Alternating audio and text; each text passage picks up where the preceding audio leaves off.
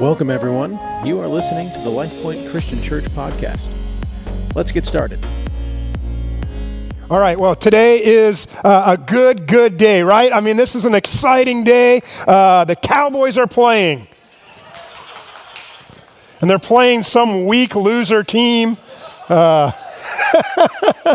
Hey, it's an exciting day. I mean, it really is. And I got my little cowboy sticker here, and we know God roots for the Cowboy. We have number 11 on our team, Micah Parsons, 11 from heaven. I mean, we are ready to go. We're ready to roll. Good luck on the game. It'll be fun. It's always fun to be able to have this rivalry that's kind of, happening again. So for those of us who care, the rest of you are like, let's go, let's get on with it, because you're right. It's a good day. It's not because of the game. It's a good day because God's going to move and God's going to act and God's going to speak. So let's pray and then we'll dive in together. Heavenly Father, we know today is a good day because you are a good God. And we know you want to move in us, God. You want to stir us. God, you want to lead us in the direction you have for us. So God, I pray you'd speak powerfully this morning to each and every heart. Stir us to the good work that you have for each one of us. And I ask for this and pray for this in Jesus' name. Amen. I don't know if you've ever thought about this, but you have been uniquely created by God.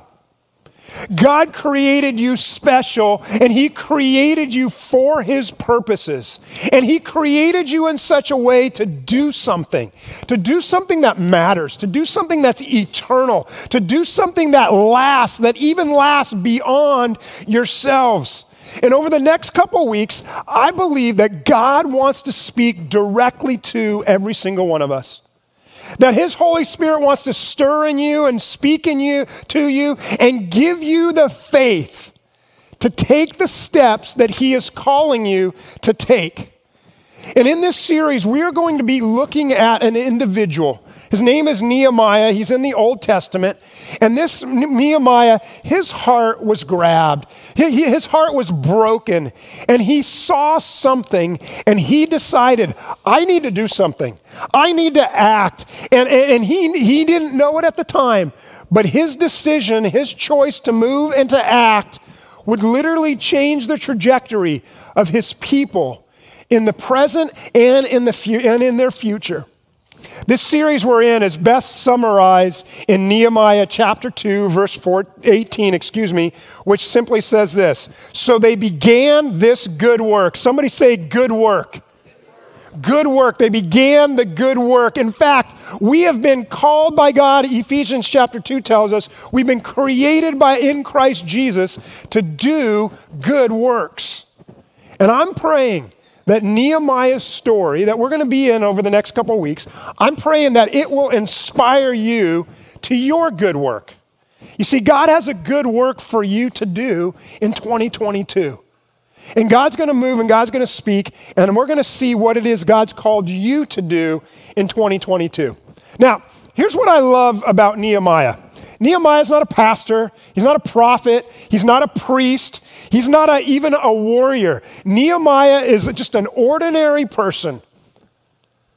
Who's an ordinary person whose heart was grabbed. Something crushed his spirit to the point that he was compelled to step in and to step up and to try to act and to try to make a difference. Now, what was this ordinary guy? What was his ordinary life? Nehemiah was a Jewish cupbearer to a Persian king named Artaxerxes. Now, what in the world is a cupbearer? In simple terms, a cupbearer was just a household servant of a king. And when you were a household servant of a king, it meant that you had to be somebody who was trustworthy. Now, why? It's because you had unlimited access to the king. I mean, you heard everything that the king was a part of. You heard every private conversation. So you had to be trustworthy. You had to be full of integrity. You could bury the king or anyone else for that matter because of the news and the information that you had.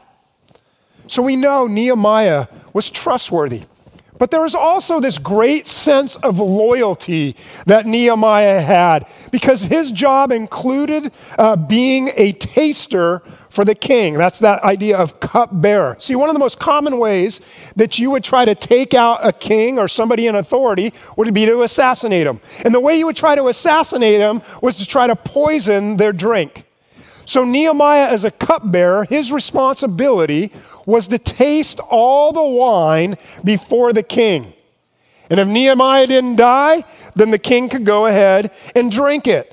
And I'm just thinking to myself, can you imagine the job posting for that job? And you're like, hey, I'm looking for a job, and it says immediate opening, cupbearer for the king.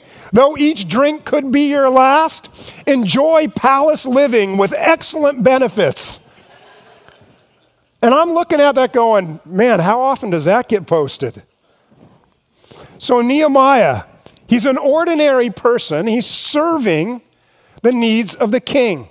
And one day, Nehemiah has this conversation, and it moves him in a way that he's never been moved before. Here's how the story goes. We're going to be in Nehemiah chapter 1 and in Nehemiah chapter 2.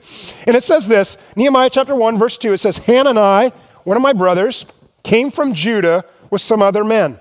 And I questioned them about the Jewish remnant that had survived the exile and also about Jerusalem. So that verse has a lot in it. Let me unpack it a little bit, give you the context of where we're at in this story. The reason Nehemiah is asking about this, because about 70 years prior to this moment in Nehemiah chapter 1, verse 2, 70 years prior, the king of Babylon, Nebuchadnezzar, in 586 BC, marched into Israel, marched into Jerusalem, and ransacked the city and destroyed the city. He destroyed this capital city of Jerusalem. He destroyed the temple, Solomon's temple. He destroyed the city gates. He destroyed the city walls. And he just completely ransacked the city and the entire country. After that, Nehemiah took all the Jewish people captive and took them back to Babylon, where they lived for the next batch of decades, the next 30, 40, 50, 60 years. Now, decades after that, under the leadership of Ezra the priest, about 50,000 Jewish people returned back to the land of Israel in the hopes that they could rebuild, in the hopes that they could establish, a nation again, a country again. The problem was they couldn't get things rolling. There was no progress. Those who had returned were completely demoralized. They were demoralized by what they saw, what existed, and they just couldn't rally the troops to get the people to do something and to move forward and progress. So this 50,000 people were living in this sense of hopelessness. So this brother says to Nehemiah in Nehemiah chapter 1, verse 3, those who survived that exile, the exile of Nebuchadnezzar, and are back in the province, they are in great trouble and disgrace. Why? Because the walls of Jerusalem are broken down, and its gates have been burned with fire. In other words, with no walls, with no gates, there's no protection from the outside forces that keep attacking. So think about this. There's no jobs. There's no economic, recovery taking place. There's no leadership. There's no direction. There's no confidence. And with no protection and no leadership and no plan, there's no hope for the people. And so imagine you're Nehemiah. What do you do when you hear this? When you hear about your people, it breaks Nehemiah's heart. And he knows there's a good work that needs to be done. And all of a sudden, he thinks to himself, maybe I'm a part of this good work. Maybe this is something that God has for me. What do you do when something bothers you down deep and you're troubled by it and you can't take it anymore? Because that's what's happening to Nehemiah. So what do?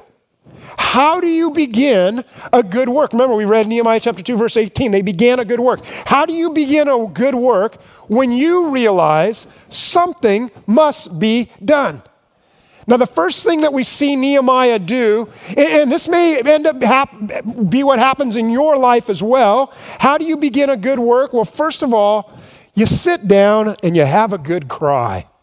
You sit down and have a good cry. You sit down and you let whatever it is, you allow it to move you. You allow it to break your heart. You see this in Nehemiah chapter 1, verse 4. It says this, when I heard these things, in other words, when I heard about the devastation, when I heard about the hopelessness of my people who have returned, when I heard about the city and the walls and the temple, I sat down and I wept. In other words, Nehemiah is saying, man, it crushed me. It broke my heart. Now, what's interesting to think about is where Nehemiah is. Nehemiah is about 1,000 miles away from Israel when he hears this news. He's actually living a pretty good life. He's living a comfortable life in the palace. Think about it. He gets to eat what the king gets to eat. He gets to watch the same TV shows that the king gets to watch. I mean, he's sitting there, he's posting his selfies, hey, just serving the king, hashtag blessed to serve. I mean, he's just living the life. Totally comfortable. Other than the wine tasting, of course. But he's living a good life. I think that's true for a lot of us. We're living a pretty comfortable life for the most part, aren't we? I mean, you might hear information or news from time to time, and you hear some examples of people who, man, maybe their life isn't as good or as comfortable. Maybe somebody's struggling or going through something, or something needs to be fixed or moved forward or advance. But I mean, come on, it doesn't really impact your life. I mean, for the most part, it's out of sight, out of mind. Nehemiah is 1,000 miles away. And at that moment, Nehemiah, he's heard this, and he has a choice. He could dismiss the plight of his people. He could be like, oh man, it sucks to be them. Oh, that's a shame. Man, I'm sorry they're going through that. I'm glad my life's okay. God, thank you. Praise God for my life. Or he could choose to let it in. Not just in his head, hearing the information, but in his heart. He could choose to allow some pain to come in to the point where it moved him, where it caused him to ache, where it stirred him, where there's this aching in his soul. For Nehemiah, we read, he literally cried over the news. Man, you and I, we all have a choice. We can dismiss it. We can push it away. We can get defensive. We can make excuses. It's their fault. Or, hey, well, if they had done this, if they didn't realize that those people, 70 years ago, if they had, followed God better. And we can make the excuses. We can push it away, or we can let it in. When Nehemiah heard the news, he didn't brush it off, which is easy to do. Instead, he sat down and he broke down and he wept. The news grabbed him. It moved him. And I want to ask you a question. What breaks your heart? What moves you? What stirs you? Maybe there's something that inside of you, that creates this righteous anger, this holy discontent. You look at something and say, man, that's not right. Something must be done. Somebody has to do something about that. And I don't know what that is for you. Man, maybe for you, you look at kids who are hurting or abused or neglected and you say, somebody has to do something about that.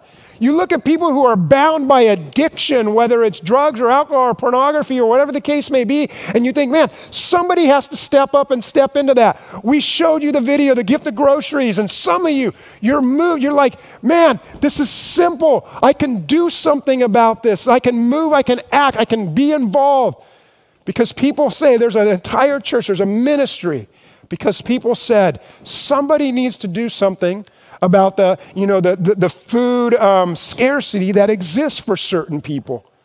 Some of you look at what's happening to our kids today in the school system and with the changing curriculum that keeps coming our way and a lot of that curriculum that's coming our way, you would look and say, man, this isn't in line with the heart of God. And some of you say, somebody's got to do something about this.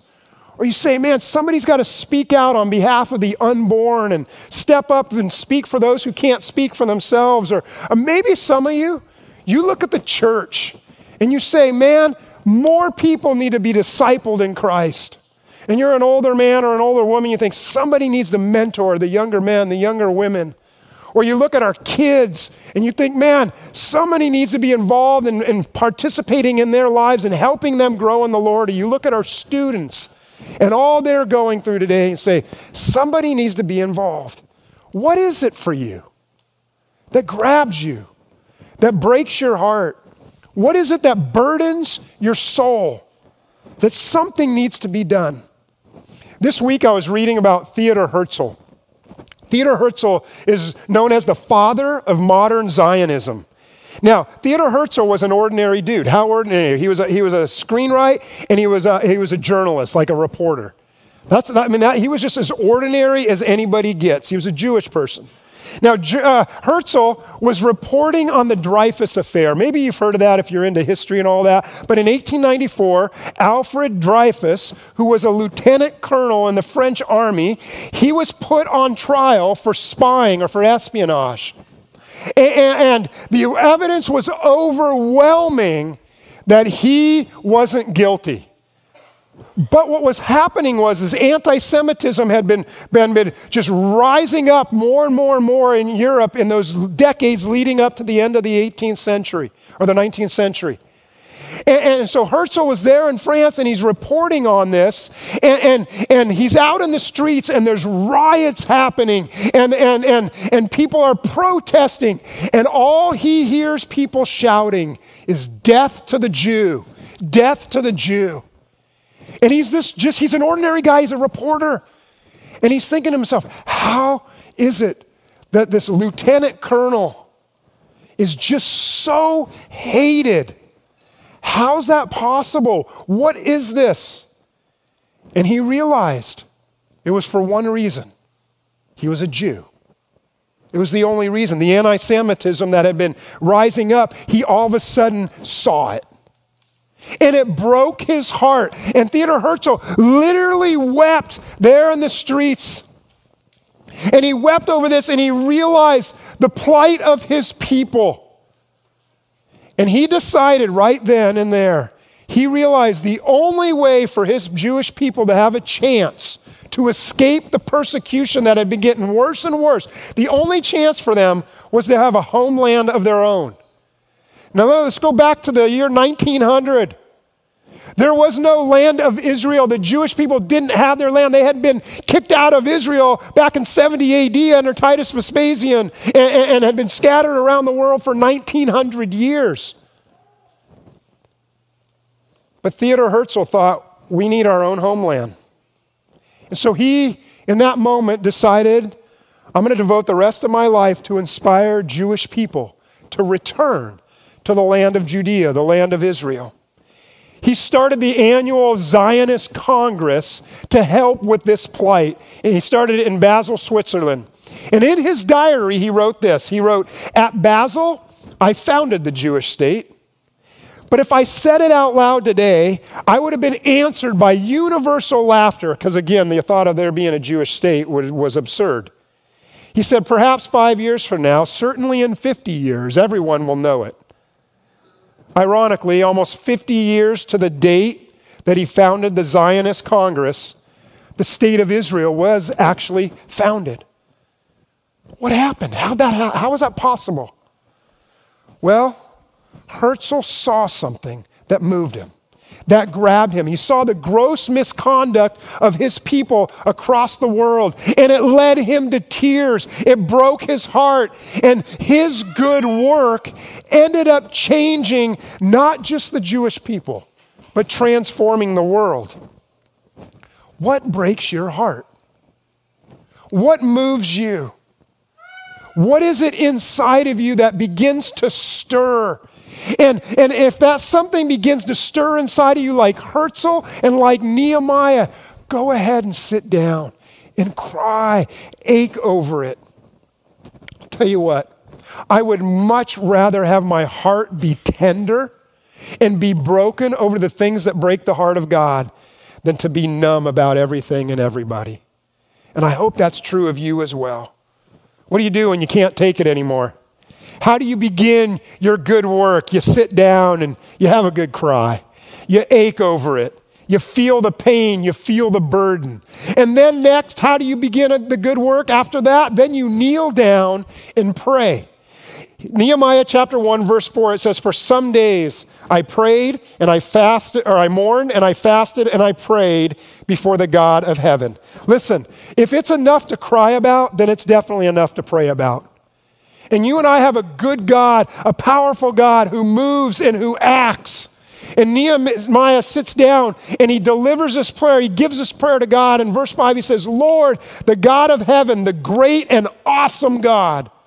And then he goes on, he says, this God who keeps his covenant of love with those who love him and keep his commandments. Then he says this, God, let your ear be attentive and your eyes open to hear the prayer your servant is praying before you day and night for your servants, the people of Israel. And if you read the rest of Nehemiah's prayer, you see he confesses his sin. He confesses the sin of his people. He reminds God, God, you are a faithful God. He reminds God, hey, God, that you have promises you have made to us. Remember, you told us we get to go back to the land of Israel, and I'm calling you on that, God. He's reminding God that God is faithful. He's praying, and it says there, prays day and night. Verse 11, here's his petition to God. Here's what he asked for. God, give your servant success today by granting him favor in the presence of this man. Who's he talking about? He's talking about Artaxerxes, the man he works for. Nehemiah, he doesn't hold back. He lays it all on the line with God. He says, God, here's what I'm asking for. God, I'm coming before you. Here's what I'm asking for you to do. Here's how I'm asking you to move and how I'm asking you to act. I'm a nobody, but I need to go before a somebody. And God, I need your help. Do you realize that what it is that you pray about reveals what you believe about God? Look at your prayer list. That tells you what you believe about God. Man, if your prayers, if all it is, God bless this food, God give me a great day, God bless me today, man, you don't believe in a good, powerful God.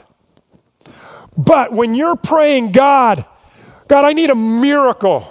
God, I need you to move. God, bring healing. God, would you spark revival? God, use me. God, stretch me to help others. When you're praying that, you are praying going before a God that you know moves and is powerful and moves and he acts.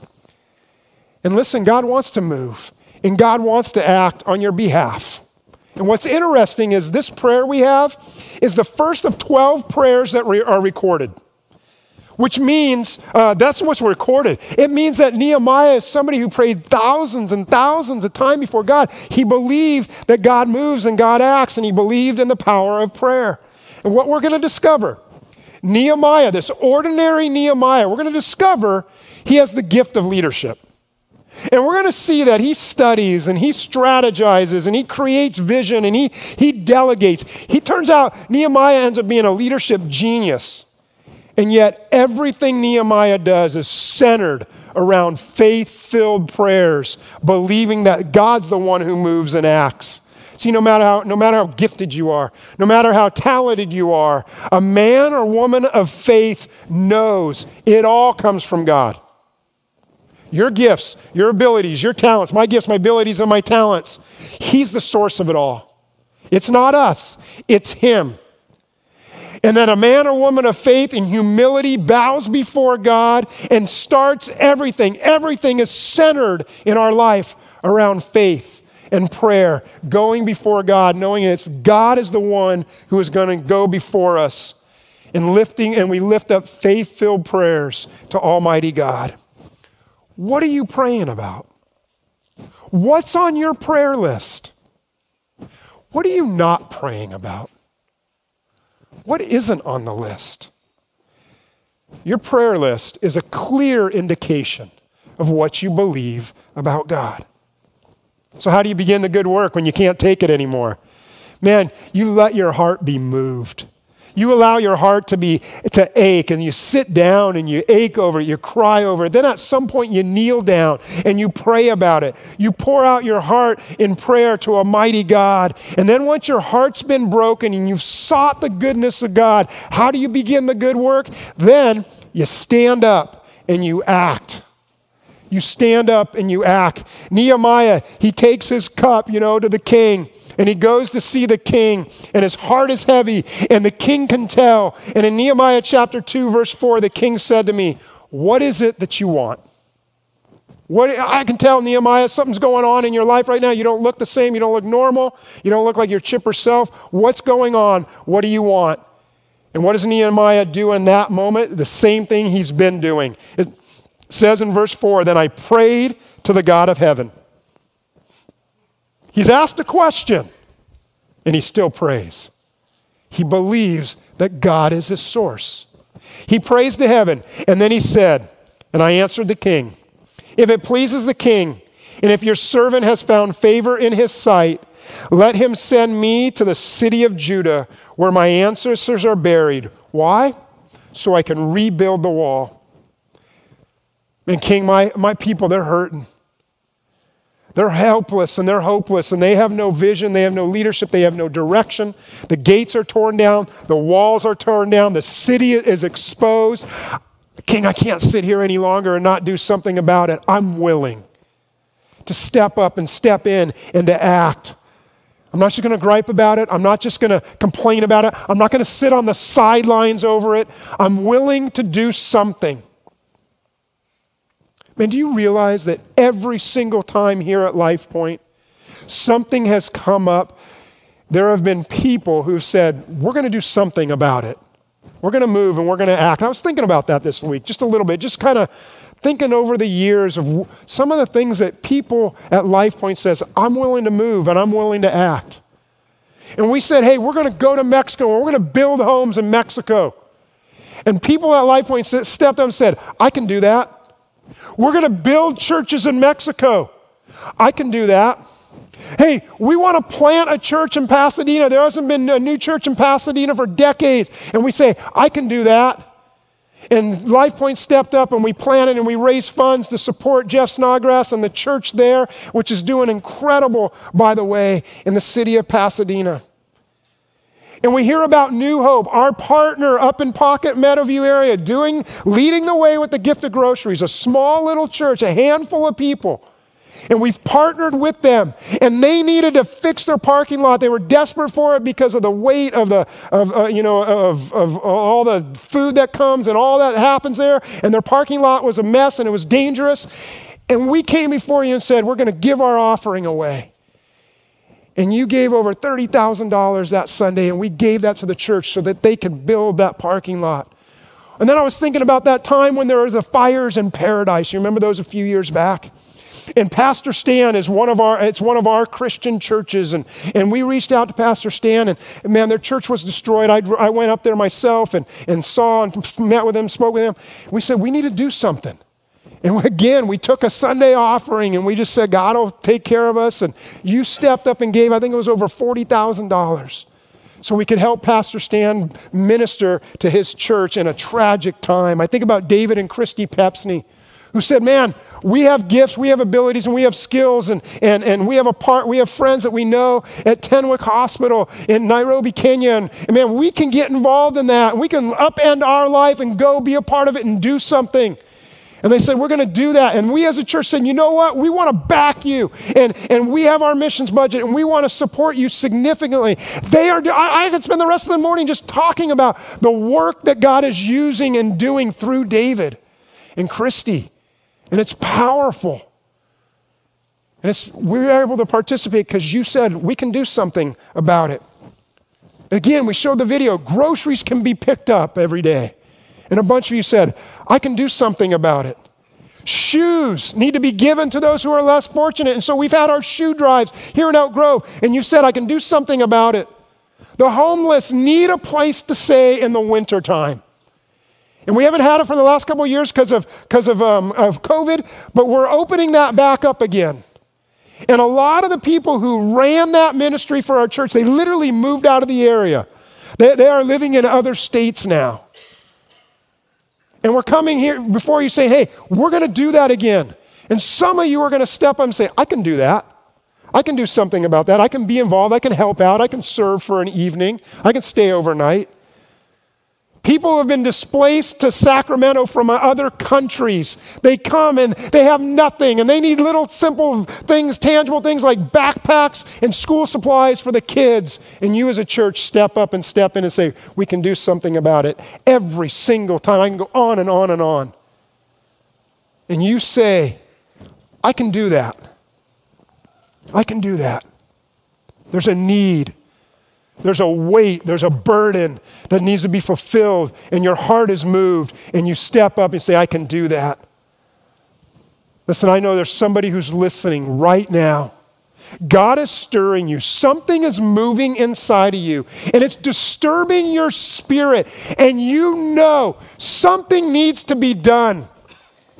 Maybe you've tried to keep it at a distance. Maybe you've told yourself, I'm too busy. Maybe you've said, I can't really make a difference. Let somebody else do it. I've been there. I've done that. I understand it. I get it. I do. You don't have to do everything, but you can do something. You don't have to do everything, but you can do something. Well, Pastor, you don't understand that, whatever that is. That's not my thing. Listen, it may not be your thing, but it may be God's thing for you. It may be exactly what God has for you, and He's stirring in you, and you sense that, and you feel that even right now. So let it in. Let it move you. Let it wreck you. Let the burden overwhelm you. Ache over it. And then kneel down and pray about it, and ask the God of heaven, the mighty God, to move and to act, and then stand up and do something. Some of you think, you know what? I'm not particularly gifted. I'm not particularly trained. I don't have a lot of experience. I don't know if I can really do this. I can tell you this. You don't have to be appointed by me or somebody else if you're called by God.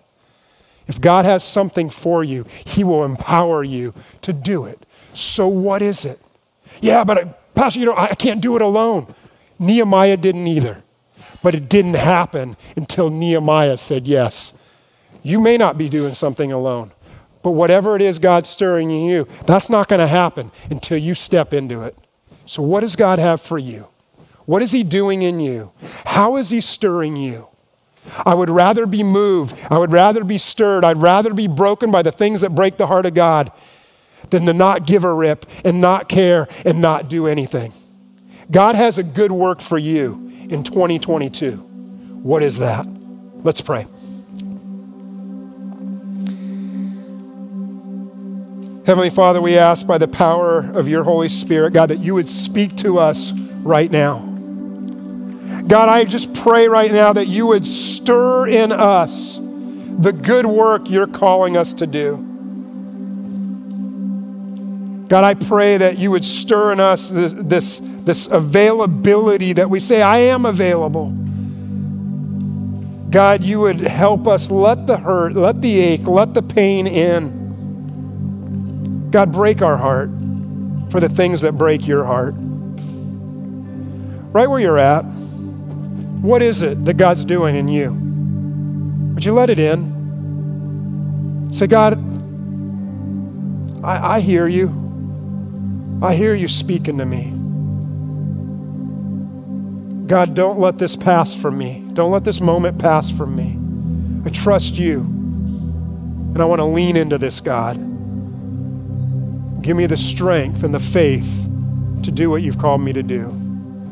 In Jesus' name, God, would you hear each and every one of these prayers, and would you be glorified by the good work that you're going to do through each and every one of us. In Jesus' name, amen. We hope you enjoyed today's message. You can learn more about us by visiting us online at lifepoint.org. If you are ever in the Sacramento area, we would love to see you in person. Events and service times can be found on our website. Thank you for listening, and we hope you join us for our next episode.